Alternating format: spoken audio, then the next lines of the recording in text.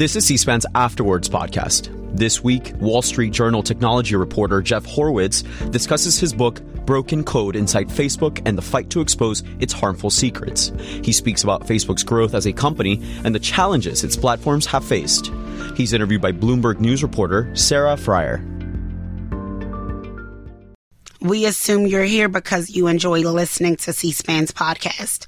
If you're a regular listener, please consider supporting our nonprofit operations so we can continue to bring you quality public affairs podcasts like these. Visit cspan.org/donate to learn more. This episode is brought to you by Shopify. Forget the frustration of picking commerce platforms when you switch your business to Shopify, the global commerce platform that supercharges your selling wherever you sell. With Shopify, you'll harness the same intuitive features, trusted apps, and powerful analytics used by the world's leading brands. Sign up today for your $1 per month trial period at shopify.com/tech, all lowercase. That's shopify.com/tech. Jeff, thank you so much. I'm so glad we have the opportunity to talk about this today. And I really want to start by bringing our viewers back to fall of 2021, when you released the Facebook Files and a series of stories that really sparked this global conversation about the company and how a lot of what it was communicating to the public was not how it was working internally. Can you take us back to that moment in those stories and what that was like? Yeah, sure. So, the book came out of initially the documents that were provided to us by Frances Haugen, a former Facebook employee who, in her final months at the company, began talking with the Journal and documenting some of the things that she was concerned about internally. And she ended up taking more than 20,000 screenshots of internal work product. And that was kind of the basis for the Facebook Files. And the stuff covered just kind of a really wide range of how Facebook interacted with society, from like the special dispensations it gave to powerful individuals on the account on the platform to violate its rules and not get punished, to teen mental health and Instagram issues, to sort of the company's failure to combat human trafficking on its platform until Apple threatened to remove its apps from the App Store unless it did something about it, to COVID. And so there was kind of a pretty, and then also to politics, right? How the platform changed the tenor of political conversations worldwide by favoring really vitriolic, kind of firebrand content over sort of more moderate voices. So all of that was like kind of this big mass of documents that we got, and that sort of suggested the company was far from the neutral platform that Facebook Meta had always spoken of it as. And I think that was kind of the basis of that stuff. Obviously, those documents ended up going to Congress and to a whole bunch of other news outlets as well in the end. And from there, I think the goal was to write a book that both went deeper into those records than a newspaper could ever do, and also that explained the story of how it came to be. Because Frances Haugen only touched on a small piece of her work, was only a tiny piece of the overall sort of collection of information. And I kind of wanted to write the story of how Facebook came to be aware of its role in the world and how it affected human interaction and in some instances distorted it. And, kind of the people who made those discoveries and the internal fight to try to get Facebook to address some of the things that its own safety staff discovered. The thing that is so stunning about all of this is not just what you were able to reveal through those documents, but also just the contrast, the constant contrast between how Facebook was presenting itself and its goals to the public and what it was doing behind the scenes. So can you paint a picture for us of like what things Facebook says, what now the company is called Meta, but what does Zuckerberg say about the company's goals and about its attention to these difficult problems? And how does that contrast with what you've seen behind the scenes? Yeah. So, I mean, I think one of the things that sort of paved the way for the difficulty Facebook had after 2016 and sort of the internal reckoning was that they had the 2016 presidential election where Trump won. Is that they'd been Pollyanna-ish about the platform's role in the world. The idea was that they were going to connect everyone and that it was going to make the world better in every possible way. I mean, Mark Zuckerberg at one point talked about how the spread of Facebook would literally end terrorism in the Middle East because, young disaffected youth that were online and were connected via social networks to, young disaffected youth on the other side would lose the capacity to hate, right? Obviously, that didn't work out very well. And so they kind of just had this, like, everything's going to be great all the time expectation. I think they didn't put much work into safety at the beginning. It was just kind of, we'll deal with the worst possible stuff. If it breaks the law and it comes to our attention, then we'll take it down. But they didn't really do much on that front. And I think one of the things that was really important here was that the company was in the, for basically the last decade was sort of leaning heavier and heavier into algorithmic recommendation systems. The platform stopped being kind of the original version of Facebook and social media, where kind of you just followed your friends and you saw the things they posted, and it became much more heavy on recommendations. And as you know, this is true of Instagram as well.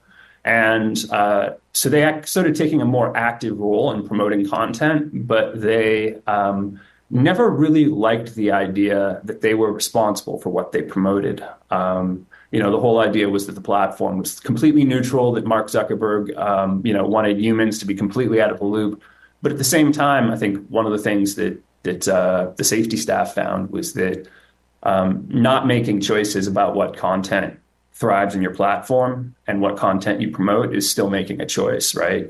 It was turned out to be very easy to game the platform, that bad actors, didn't matter if they were Russians or Macedonian high school students or, just about anybody who was committed could pretty easily game the algorithm. And they just sort of, I think they just didn't assume, I mean, for a company that set out to change the world, right, which was kind of Facebook's thing, they, to some degree, were shockingly unprepared for actually changing it. If that makes sense. Right. It seems to me that, just from your book and also from my own conversations, they have this idea that, as people become connected, they generate empathy, they'll build friendships, that all connection is good and all conversation is good as an extension of that, right? And as you lay out in many cases with Facebook groups, with recommendations for who to follow on Instagram, with virality in itself, like often those recommendations or just giving the people what they want turns into disaster or harm. Can you give us a few examples? Yeah. So, I mean, I think I actually would question a little bit one thing you said there, which is that it's giving the people what they want, right? They have this like extremely rudimentary system in some ways for determining what people want. It's like called, if you get a response, then send more of whatever got a response, right? Unless like literally seeing a post cause people to close out of the platform, if they respond in any fashion, that's a good thing. And, engagement is the industry term for that, right? Yeah, exactly. And so, and I think one of the really interesting things is that they did user surveys, and very clearly the users wanted them to do far more to address misinformation, to, reduce kind of disturbing content, to address clickbait and engagement bait efforts to just basically game the system, to boost more reliable news over, fly-by-night publishers that were either making things up or just, stealing other people's work and making it more aggressive. like users wanted this stuff, and they told the company that in no uncertain terms. But at the same time, the engagement metric, right, which is like, do they use the product for more and longer? That was always what the company trusted as what users really wanted, right? And I think that was to some degree, it's a pretty unfortunate choice, and one that does disrespect people's actually stated choice. It's like, you say you don't want this, but you can't turn your eyes away. So clearly you do want it, right? And that's I don't think a particularly healthy approach or a respectful approach, if that makes sense, to users. Right. We've seen some lawmakers compare social media to fast food or cigarettes or sugar. What comparison do you have in your mind, and how did you think about it as you're working on this book, about really something that people have grappled with on social media for so many years? What do you think you bring to the conversation that moves it forward here? I want to let people know why they should take a look. Tall order. But that said, I would say that what I'm trying to bring to the conversation is, first of all, a sense that social media isn't just like some monolithic thing that was invented and now, exists like electricity or, anything else. Like these are like, what happens on a platform depends very heavily on the design choices made and the motivations of the people who are building it. And that there is a lot of control. I think something that the company historically has always really shied away from is explaining what its core mechanics are and why they were designed that way, right? Like, I mean, how many times have you heard the phrase, we connect you with the people and things you love, or like, sure. Kind of these extremely vague things that acknowledge that there's a lot going on, but don't really say what the company was doing. And I think that a lot of the choices, when you start looking at them a little more closely, start looking, I would say, somewhat morally suspect. Is it just because people tend to respond to vitriolic political stuff, does that mean you should send them more vitriolic political stuff? I think that's not something that I think is an obvious yes, but it always was at Meta.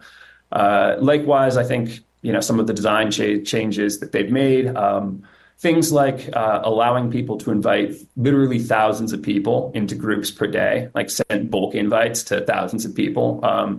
The safety researchers did plenty of work on this. They were finding that, the speed at which Facebook groups grew made them completely ungovernable. If, even a well-intentioned group administrator couldn't possibly keep up. And in some instances, you had literally a single user that invited 400,000 people into a QAnon conspiracy group over the course of 4 months, right? Like, anything, I think the company had a hard time suggesting or accepting that there might be anything that was such a thing as bad usage, right? Other than like kind of the most obvious spam and fake account stuff. Beyond that, if people wanted to use the platform to, try to manipulate public opinion, if people wanted to, sort of build hyper-aggressive, almost, misinformation-based social movements, that was something that the company just didn't really want to touch. Talk to us a little bit about, ever since Elon Musk acquired Twitter, turned it into X, there has been this drumbeat, and even before that with Facebook, this drumbeat of people calling for, free speech. Like, Facebook shouldn't manipulate what we think and see and do. And I guess what I'm gathering from what you're saying is there was never a world in which Facebook didn't manipulate what we see and think and do. Can you explain that a little bit to those who might not understand how algorithms work, how recommendations work, that there is no natural neutral? Yeah, I think, look, there is a natural neutral, which is called Facebook in 2004. People post things and you can visit other people's profiles and you can look and see what they posted, right? after that, things start getting a lot more complicated. And I think, the conversation that we had about social media for a lot of years was based, pretty much limited to like, what should they take down, right? Is this such a bad thing that it needs to get removed? So it was just kind of this binary censorship type question.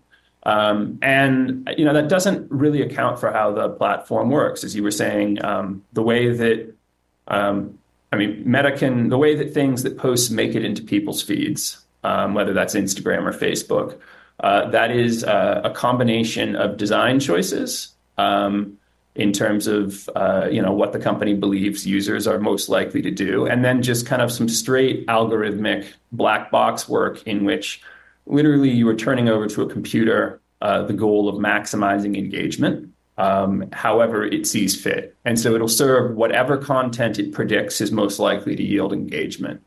One thing that they did, I think very intentionally, was dial up virality, right? They constantly made the platform faster. They constantly, tried to make it easier for, just sort of massive amounts of activity. I think one thing in the book that like really touches on kind of where, not everything's algorithm, right? Like where the company went wrong was it was the friending team, right? So this is a team that's responsible for trying to increase the number of connections people make on the platform.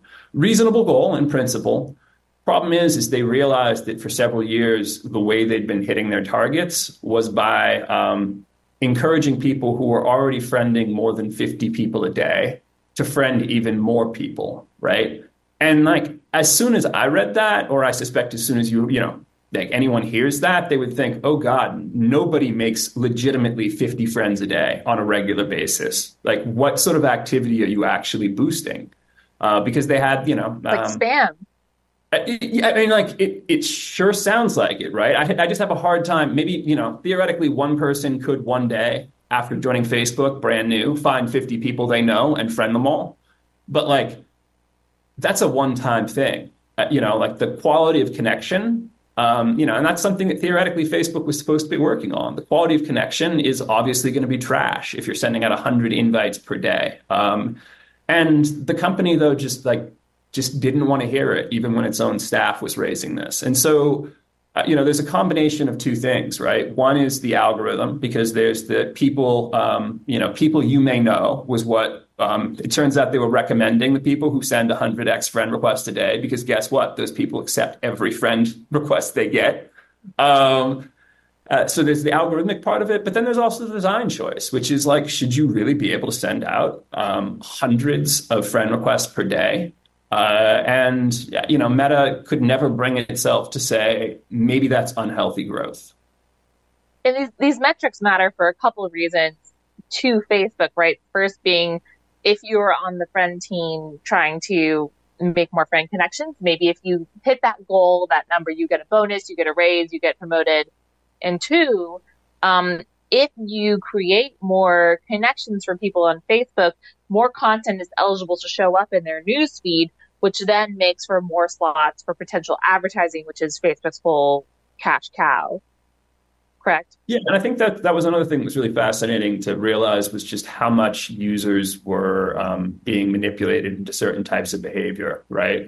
They would also try to manipulate users into posting more, by, say, for example, showing them when they were launching Reels, they would try to show people 5 or 6 versions of videos in a row, of the same audio being used in different videos in a row, because that increased the number of times that people then went out and used that same audio, right? It was like they were trying to basically create an impression of extreme popularity and get people to join on the bandwagon. And so, like, I think that's so interesting. Yeah, the metrics are all important to that company, right?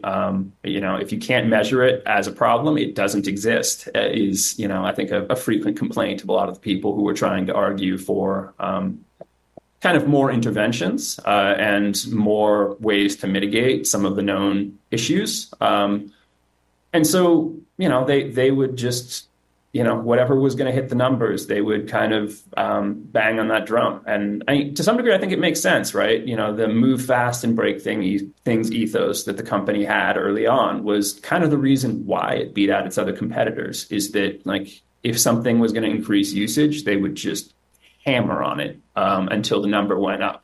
And they never really sort of lost that approach, even after they were running something that I think by their own acknowledgement was a near indispensable public utility, right? Something that people relied on around the world to have conversations and to, discover information. They were still running it as if they were just trying to get the quarterly number up.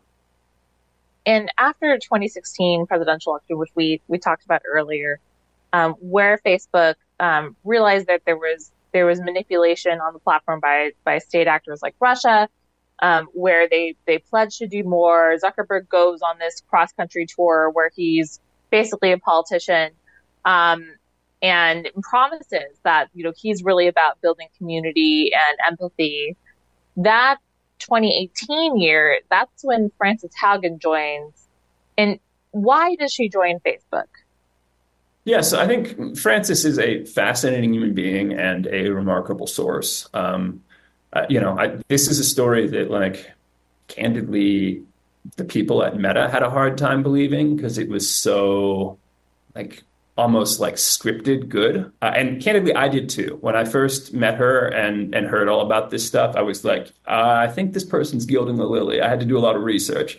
So her background is that she had a friend who was radicalized on the internet. And it wasn't Meta's platforms that did it. But this guy went from, sort of being shall we say, he went down a rabbit hole that began with politics and ended up with some version of white nationalism and the singularity, which is when computers overtake human beings as, the more intelligent and dominant force. It was all very weird, but point being is this guy just lost his marbles, actually by his own admission. I tracked him down later. And so Facebook had tried to recruit her for years because, that's not a sign that she was like necessarily the most valuable person in the world. It was just that this was a company that had an insatiable appetite for anyone who was good at data science and sort of had a track record of being able to do this sort of work. They were doubling in size every 18 months. So she finally basically bit on a recruiting offer and told them that because of her friend and having the experience of having lost a friend to radicalization, she wanted to work on misinformation. She wanted to work on that sort of stuff. And so she was like very transparent about why she was coming in, which is that, she believed that social media was potentially a risk and that she needed to address it or needed to do her part to address it. And she then spent a couple of years, I think, growing increasingly disillusioned because, one of the things that anyone going through Meta's internal documents will realize is that a lot of the problems that the company describes as being intractable are ones that there were, in fact, plans drawn up for to address. And the plan wasn't like to censor everybody, right? Like it wasn't, this wasn't a kind of a free speech based thing. If anything, I think the people who did integrity work, safety work at the company really tried to get away from individual content calls. The whole idea was maybe you make things a little less viral. Maybe you are more careful with what you recommend. In other words, if you recommend something, it has to not be bad news, right? You have to be confident of that. And if you can't be confident of that, maybe you shouldn't be recommending content. These were things that the company just simply wouldn't do. And I think, a thing that was always frustrating to the people who did integrity work was there were clearly trade-offs between growth and integrity, right? After a certain point, the only way for the company to maximize usage was to sort of start encouraging less healthy behaviors, whether that was like consuming a ton of like body image related content for young women, or whether that was like encouraging people to like join 400 rabid political groups on Facebook, that many of which were run by overseas actors. There was always sort of, it turned out the way the company was hitting its growth targets was like frequently had a dark side, and the company did not want to listen to that. So they did have all these smart people working on these problems, proposing solutions, but every time that would trickle up to the top, they would get shut down essentially. And that's why Francis wanted to talk to you. This was true everywhere, but like, and I had a hard time believing this at first when I saw these stats that essentially anything that damaged growth or daily usage. And when I say damaged, I mean literally reduced by 0.05%. That was dead on arrival. You could not change the platform in ways that reduce usage. That was just simply not allowed ever. And in fact, as Facebook's growth slowed, those rules got even more stringent, right? Like anything that would decrease any metric that was related to usage was just dead on arrival.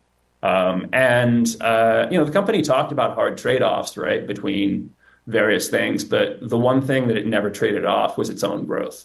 And, that's, I think, a pretty challenging environment to work in. And I think one of the reasons why not just Francis, but a whole bunch of other employees got disaffected and walked. I think to some degree, the book that I wrote was only possible because Facebook, Meta, brought in a whole bunch of extremely smart people, told them to work on things that were clearly societally important, where lives were at stake. Asked them for solutions. They came up with solutions, and then Meta said, thanks, but we don't really want to do that. And, you break people that way. It's like one thing if, your boss doesn't want to take your opinion about, how to boost ad sales by a fraction of a percent. It's another thing when, your boss is like unwilling to do things that might address the mental health and well-being of teenagers, or a genocide in Myanmar, or the safety of the U.S. elections. Those are things that I think, understandably, people had a really hard time being told to stand down on. And when all of this information came out in fall of 2021, did the company then acknowledge that it's been, making these missteps? It was interesting. They almost started to acknowledge with teen mental health there were problems, and I think they determined that that was not a good strategy. This was, I think, a very calculated decision, and some of the emails that have come out since in various state litigation seems to demonstrate that, is that, they said it was all cherry-picked and misrepresented, and the work, the research documents that we'd obtained, they kind of threw the researchers under the bus and said that the research wasn't very good, and, wasn't credible. I remember that. No, the people internally, even senior people, seem to acknowledge the reality of this stuff. You have, Instagram's former head of policy, stating that the platform just simply wasn't built for younger teens, and that, it was going to be harmful. You have, people saying, oh my God, we're putting these AI-based beauty filters on, which, we're offering these up. They make both the people who post pictures in which their appearance is sort of improved, and the people who see those pictures feel worse about themselves. But you know what? People use them, so let's do it. They and really that, did by the way, just came out in some attorney general exactly unsealed documents. Yeah, and I think they really did have a sense of the potential harms, but they obviously did not respond well to having their documents made public. And the company was, said that it was, that other companies might, dial back on research under those circumstances, but it certainly wouldn't. And there is no question that that was not true. Reporting in the book, because it turns out people kept on providing me documents, demonstrated that that they were just cracking down massively on what researchers could say, on how they could express themselves. I mean, one thing that I loved is they made very clear that at no point should an employee ever note that the company might be breaking the law or doing something unethical. You At should least not in never put writing. that in writing because it might be misconstrued, right? And so, I think there was kind of in some ways, it's been really gratifying to see some of the state AG stuff come out because, I think a lot of the pushback the company gave when the Facebook files first came out, like, it's nice to be able to see that internally they didn't believe it either. How does it feel, as a reporter with all of these employees who risked a lot? They've signed NDAs, they've had these professional relationships to come and talk to you and say, please put this out there in the public. I want to see something happen, and then get that company response. How do you even wrap your head around that as a journalist? From my point of view as a reporter, it's good. This is basically Meta almost radicalizing its own staff by, because more people will come talk to you. Yeah, well, exactly. When your company is saying, "Oh no, that research doesn't exist, we don't believe it," and everyone knows otherwise on your staff, you're really creating a kind of a delta between reality and the company's position. And I think that employees tend to not respond well to that. So to some degree, that has resulted in continued internal sourcing from that company.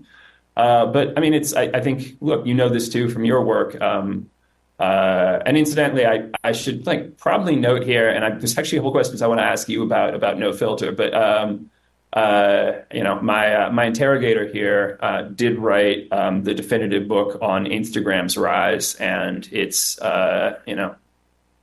tenure, early tenure at Meta, and early to mid tenure, I'd say. I guess if I can briefly turn the table here, I guess I would want to ask if, I guess in terms of sort of the things that, because I wasn't even covering Meta, I think, in a lot of the time when you were, covering Instagram and doing really good work there. I would love to know a bit sort of how you think the Meta product philosophy shaped Instagram in particular, given that is of Meta's platforms, arguably still the hottest and most culturally relevant. Well, I think one thing that just sort of the big shock in my book as I was reporting it out is that, despite what we know about how driven Mark Zuckerberg is towards growth and how much he cares about accelerating that in any way possible, Instagram had a lot of opportunities to grow that Zuckerberg didn't want to pursue because he thought that it would cannibalize Facebook's growth. Yeah. So tied into all of these ambitions is also a lot of ego around being an inventor, being a technologist, being the one who solves the problem and makes the product that wins. Kevin Systrom, the founder of Instagram, ultimately left the company, as did his co-founder, Mike Krieger. Same thing happened with the co-founders of WhatsApp. This way that they were growing their products, where they didn't want growth for the sake of manipulating people, because they thought that would be low quality growth. That was just not something that philosophy didn't mesh well. The simplicity of an app. And now I think that Instagram is pretty much just another version of Facebook. It's like Facebook with a different skin. All the data is connected. All of the algorithmic modeling is connected, messaging. Yep.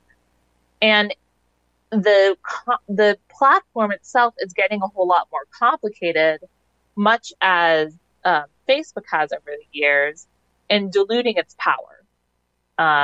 And so even though it continues to grow, I think that it is losing that meaning. And I think you and I would probably agree on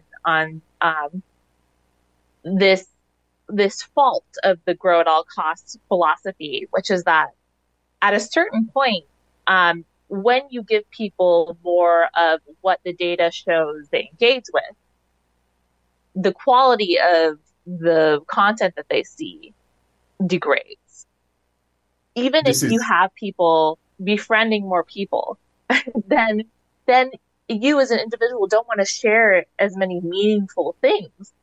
And that could actually hurt the platform's growth in a way. And that's why they had to turn now to Reels.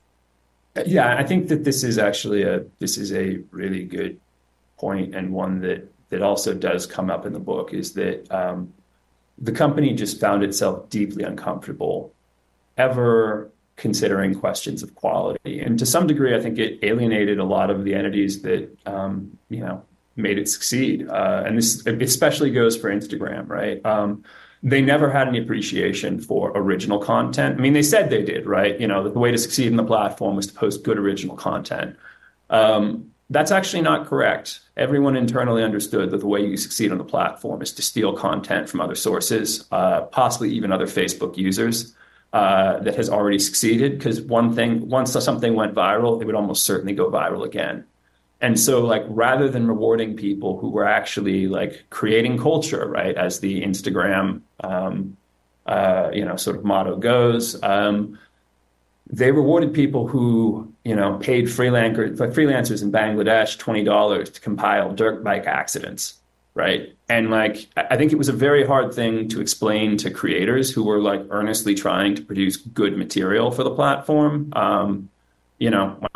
Why they should do that when, they were just getting slaughtered by kind of cheesy algorithm amplification tactics, right? I think from a lot of people internally were just sort of screaming, hey, stop. You're basically in the process of killing the golden goose. And they never listened to that. The top posts on the platform were frequently pretty vile. There is a scene in the book in which I have to think how to phrase this one. It is a close-up of someone's exposed nude posterior is the top post on Facebook for an entire day. They just didn't even notice, right? Because they didn't pay attention to content quality. At some point there's kind of a piper to pay there. And I think, I'm sure some of your sources from Instagram would say that they probably are paying it to some degree, that in the cultural relevance and kind of the future of the app, that they've taken a hit. Am I wrong about that? I don't think you're wrong. I think in order to drive culture, you need to have people who are doing something that others are following or envious of. And, young people aren't going to join a platform aspiring to be the person who compiled the videos of viral bike accidents, right? They want to join TikTok to be the next Charlie D'Amelio. So I think that when Facebook tries to replicate and Instagram tries to replicate what's worked elsewhere, they're missing that secret sauce of the original content creators that drive culture and make a difference, and it could be killing them. What does your Facebook feed look like right now? Oh God, you don't want to ask that. I've been doing work related to child safety recently, okay. And so the work that I've been doing to do that is hideous. Likewise, the work related to the 2024 elections. I think this is something that is just profoundly sad to me, is that to some degree, things haven't changed since 2016. It is still a successful tactic for overseas content farms to post videos of, stolen content, shocking content, we're talking people with deformities, literally parasitic worms coming out of their skin, things that are just kind of hideous to look at. You can build up a huge audience that way. And then they'll run overlapping pages that promote this stuff. And so, I think something I have to remind myself of from time to time is that as a person who researches the platform, it doesn't all look like this. But at the same time, clearly this stuff is wildly popular. It's, you can get 500,000 followers on Facebook very easily by just like posting awful contents of or awful videos of people presumably dying in car accidents, right? That is a really successful strategy still. And to some degree, I think the platform is just sort of still open for business for anyone who has, half a brain and the will to manipulate it. What are your concerns looking ahead to the 2024 presidential election, given that we know a lot of these problems haven't been solved, that a lot of the same viral mechanics are at play, plus the new addition of the AI ingredient? Yeah. To some degree, AI isn't new for the platform, right? I understand the AI generated content is kind of a bit of the focus, but the idea that you have AI systems that are just acting in chaotic, unpredictable ways and promoting weird stuff, that's, Facebook sort of pioneered that. I think one concern I've got for US and 2024, and any other election is that the company has never really confronted or settled permanently the question of whether it is okay for a domestic actor to attempt to manipulate the algorithm by, whether it's by promoting the same content from 50 different accounts simultaneously, which, is a known problem that causes the algorithm to think it's actually really popular when it's just being posted by one guy with 50 accounts. Or whether it's, sort of certain types of content that seem to be extremely good at riling people up, things that, the company internally refers to as hate bait. They've never really figured out how to deal with things that are coming from US actors now, right? If it's like the Russians, okay, they'll take them down, right? And they will issue a press release. But if it's a super PAC or, some sort of political party or there are technically rules against it, but they don't necessarily enforce them in any way that would be a deterrent, if that makes sense. And so I do have some concern that we've kind of moved on from kind of the core of the platform to AI, and AI, a generative AI is kind of the concern. I do think that some of the core mechanics issues that just sort of remain unresolved are still pretty scary. Particularly, the company's issued a ruling saying that, at this point, you can say the 2020 election was stolen. You can't say the 2024 election will be stolen necessarily currently. But this is one of those things where they're splitting hairs in a way where it's very easy to think about how you're going to have the exact same sort of thing that led to Stop the Steal. And to some degree that drove the drumbeat of attention that preceded January 6th. It's going to be very easy for someone to do that again if they so choose. Or even have a coded phrase like "Stop the Steal" that isn't specifically I think the election was stolen, but exactly. And so and so I think that's a thing, is that they've always really tried to focus on just purely rules-based enforcement. Meta wants to live in a world where the only choice they ever make is, do we take things down or do we kind of quietly suppress them via automated systems. And I think that the platform at this point has certainly grown into, both platforms really have grown into curatorial functions. And, I think there is they haven't really addressed the problem that whoever screams loudest wins. And they seem to be really reluctant to take that on as a challenge. So, okay. The other factor at play, of course, is that Meta has different stated priorities now, right? The company is called Meta now. It's all about AI and the metaverse. They barely spoke about any of these issues on their most recent earnings call. Yep. Does that concern you? I mean, that plus the recent layoffs, the sort of restructuring of the company. Oh yeah, they've How moved does that on. play into 2024? They have absolutely moved on from governing the platforms. I mean, I think you're totally right about there was a period of time in which Instagram's growth was almost seen as threatening to Mark Zuckerberg because, Facebook was the thing he cared about. I think it would be very hard to make the case that Mark Zuckerberg is deeply concerned about Facebook in any way other than that it continue to perform because that's still the workhorse for money, right? That's where like Right. 60% plus of revenue is coming from still is the blue app. But I mean, he's kind of said as much, right? That they'll continue to do some things on it, but like as you note, they have slashed a lot of staff there, and they moved a whole bunch of people first into virtual reality and then into sort of generative AI related work. I mean, I think very clearly the core platforms that still account for like high 90% of revenues just aren't that interesting anymore to them. And there is an element of neglect here, certainly on the safety front. I think there's an element where, like, to some degree, the Facebook files kind of accelerated this.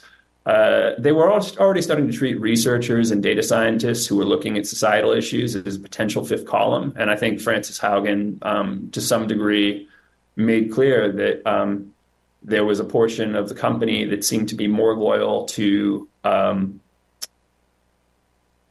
their principles than they were to the company.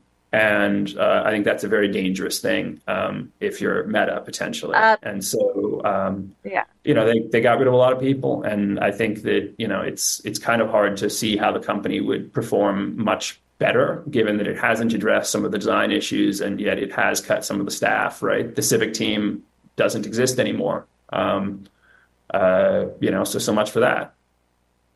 So you see the cracks forming. You see this neglect of the main platform, neglect of potentially even Instagram, dependence on those platforms to still grow so that Zuckerberg can pursue these other goals.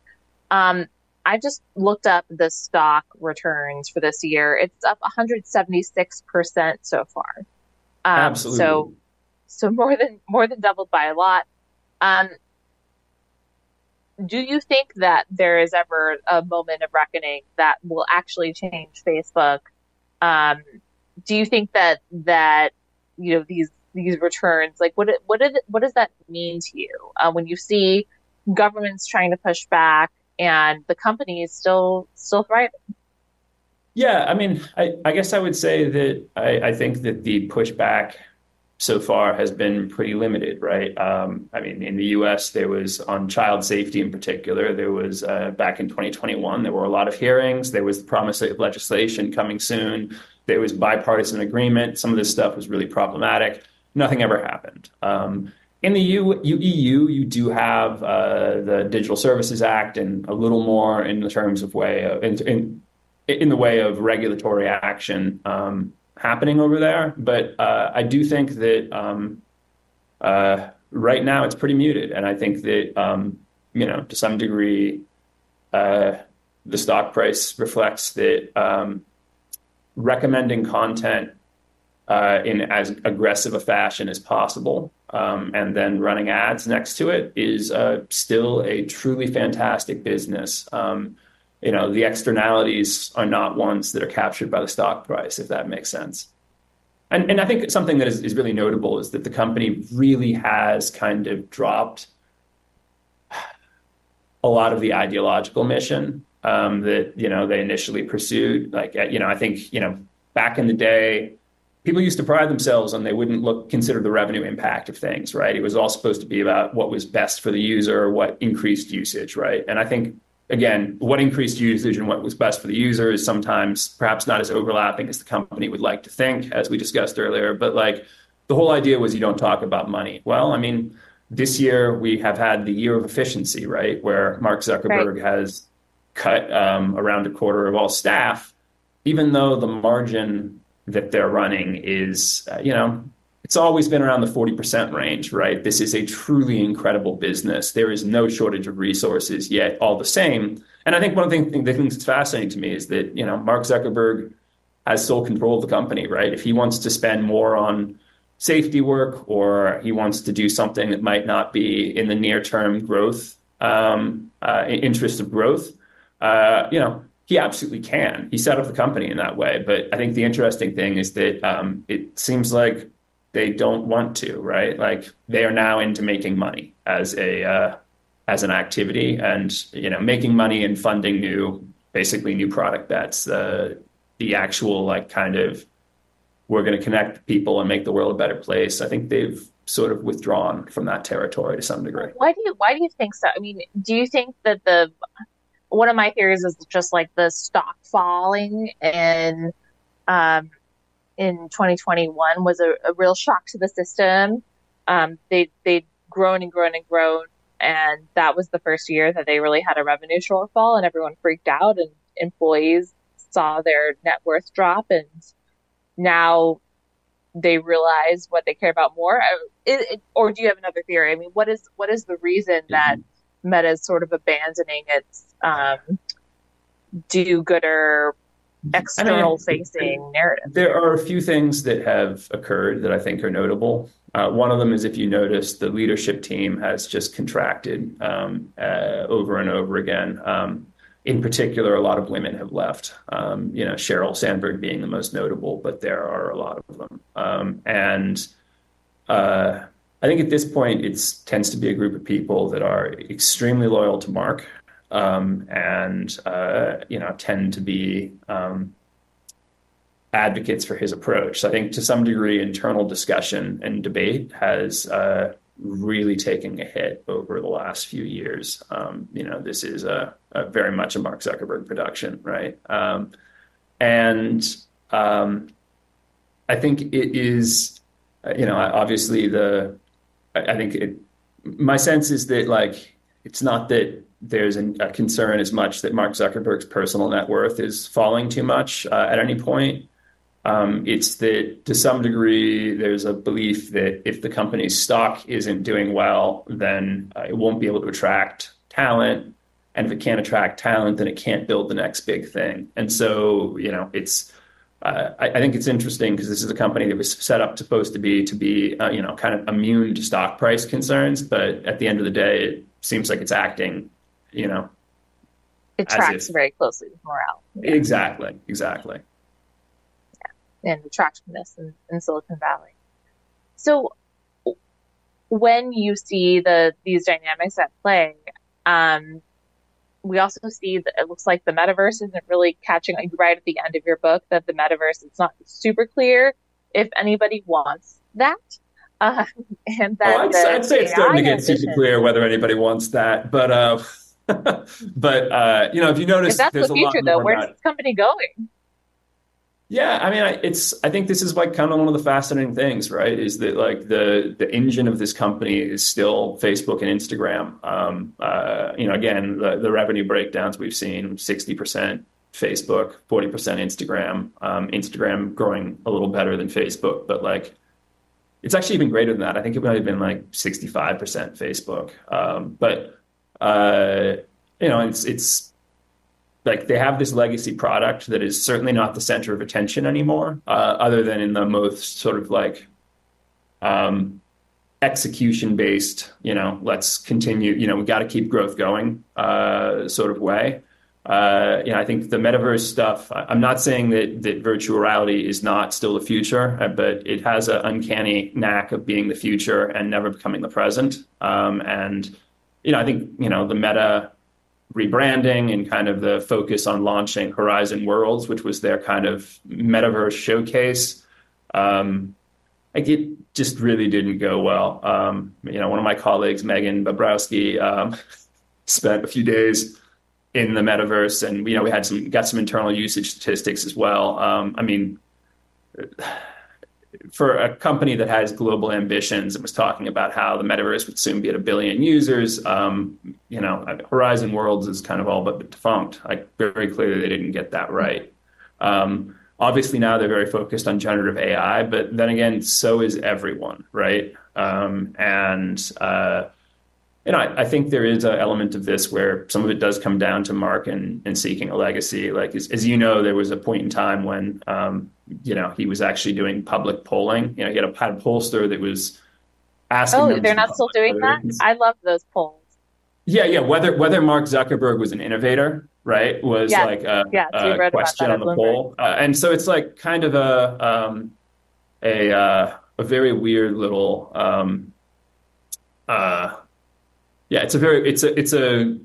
I think there is to some degree a legacy question that he's working on. And right now it seems like it's less based on, kind of running the existing products well than it is on creating something new. They also had those "Is Facebook good for the world?" polls.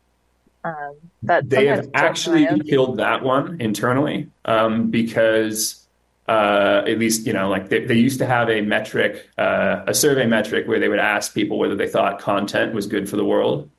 And they stopped that because the implication that perhaps Facebook might be promoting things that was not good for the world was viewed as a little too awkward of a question to have in your hands, if that makes sense. This was all part of the kind of the post-research crackdown that happened after, I think, Frances Haugen demonstrated how much damning material there was internally. So, final question. Say I'm a lawmaker reading your book, and I want to do something about this, right? I want to instill in this company that they have built this incredibly powerful tool that is shaping people's lives, and maybe those lives are even at stake. And I agree with some of the employees that have spoken with you. What could I do that hasn't been attempted, or even, what could I say? How can this get resolved, if at all, from the outside, or does it have to come from within Meta?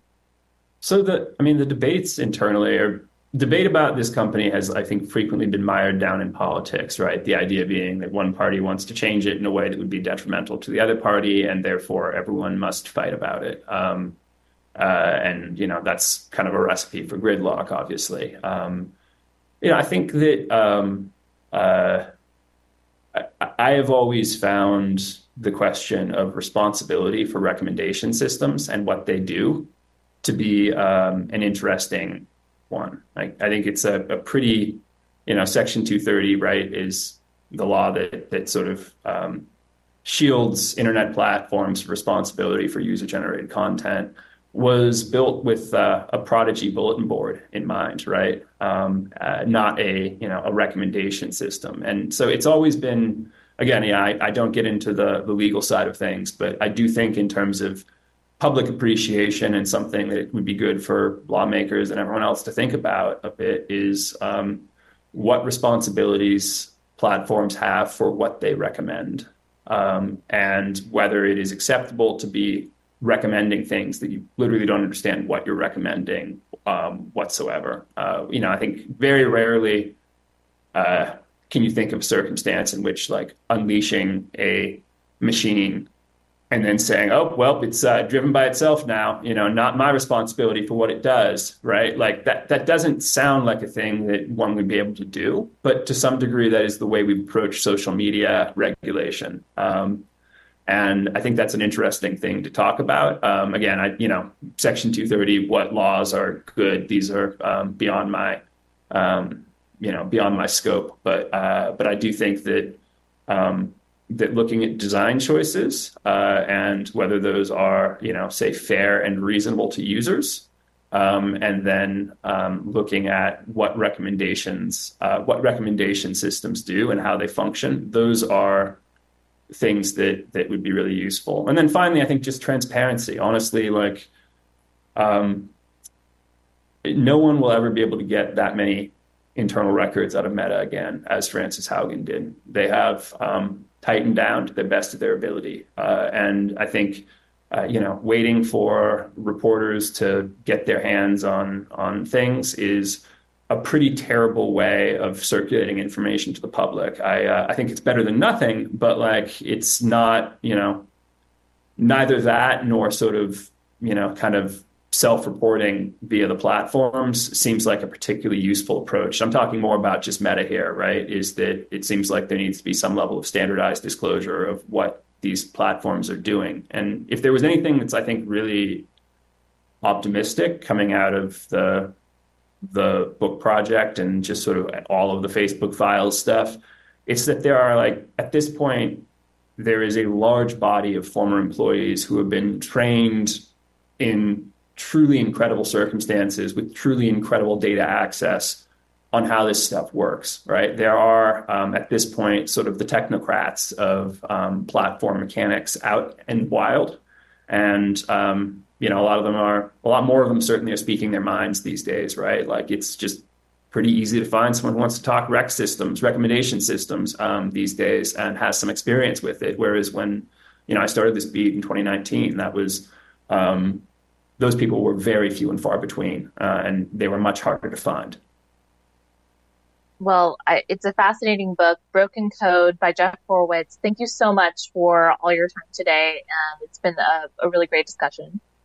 Thank you so much for hosting this thing. Thank you, Sarah. Really appreciate it.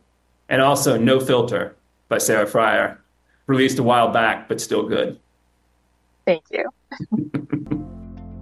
Thanks for listening to this week's Afterwards podcast. If you are interested in podcasts about nonfiction books, listen to C-SPAN's Book Notes Plus podcast for interviews with authors and historians hosted by Brian Lamb.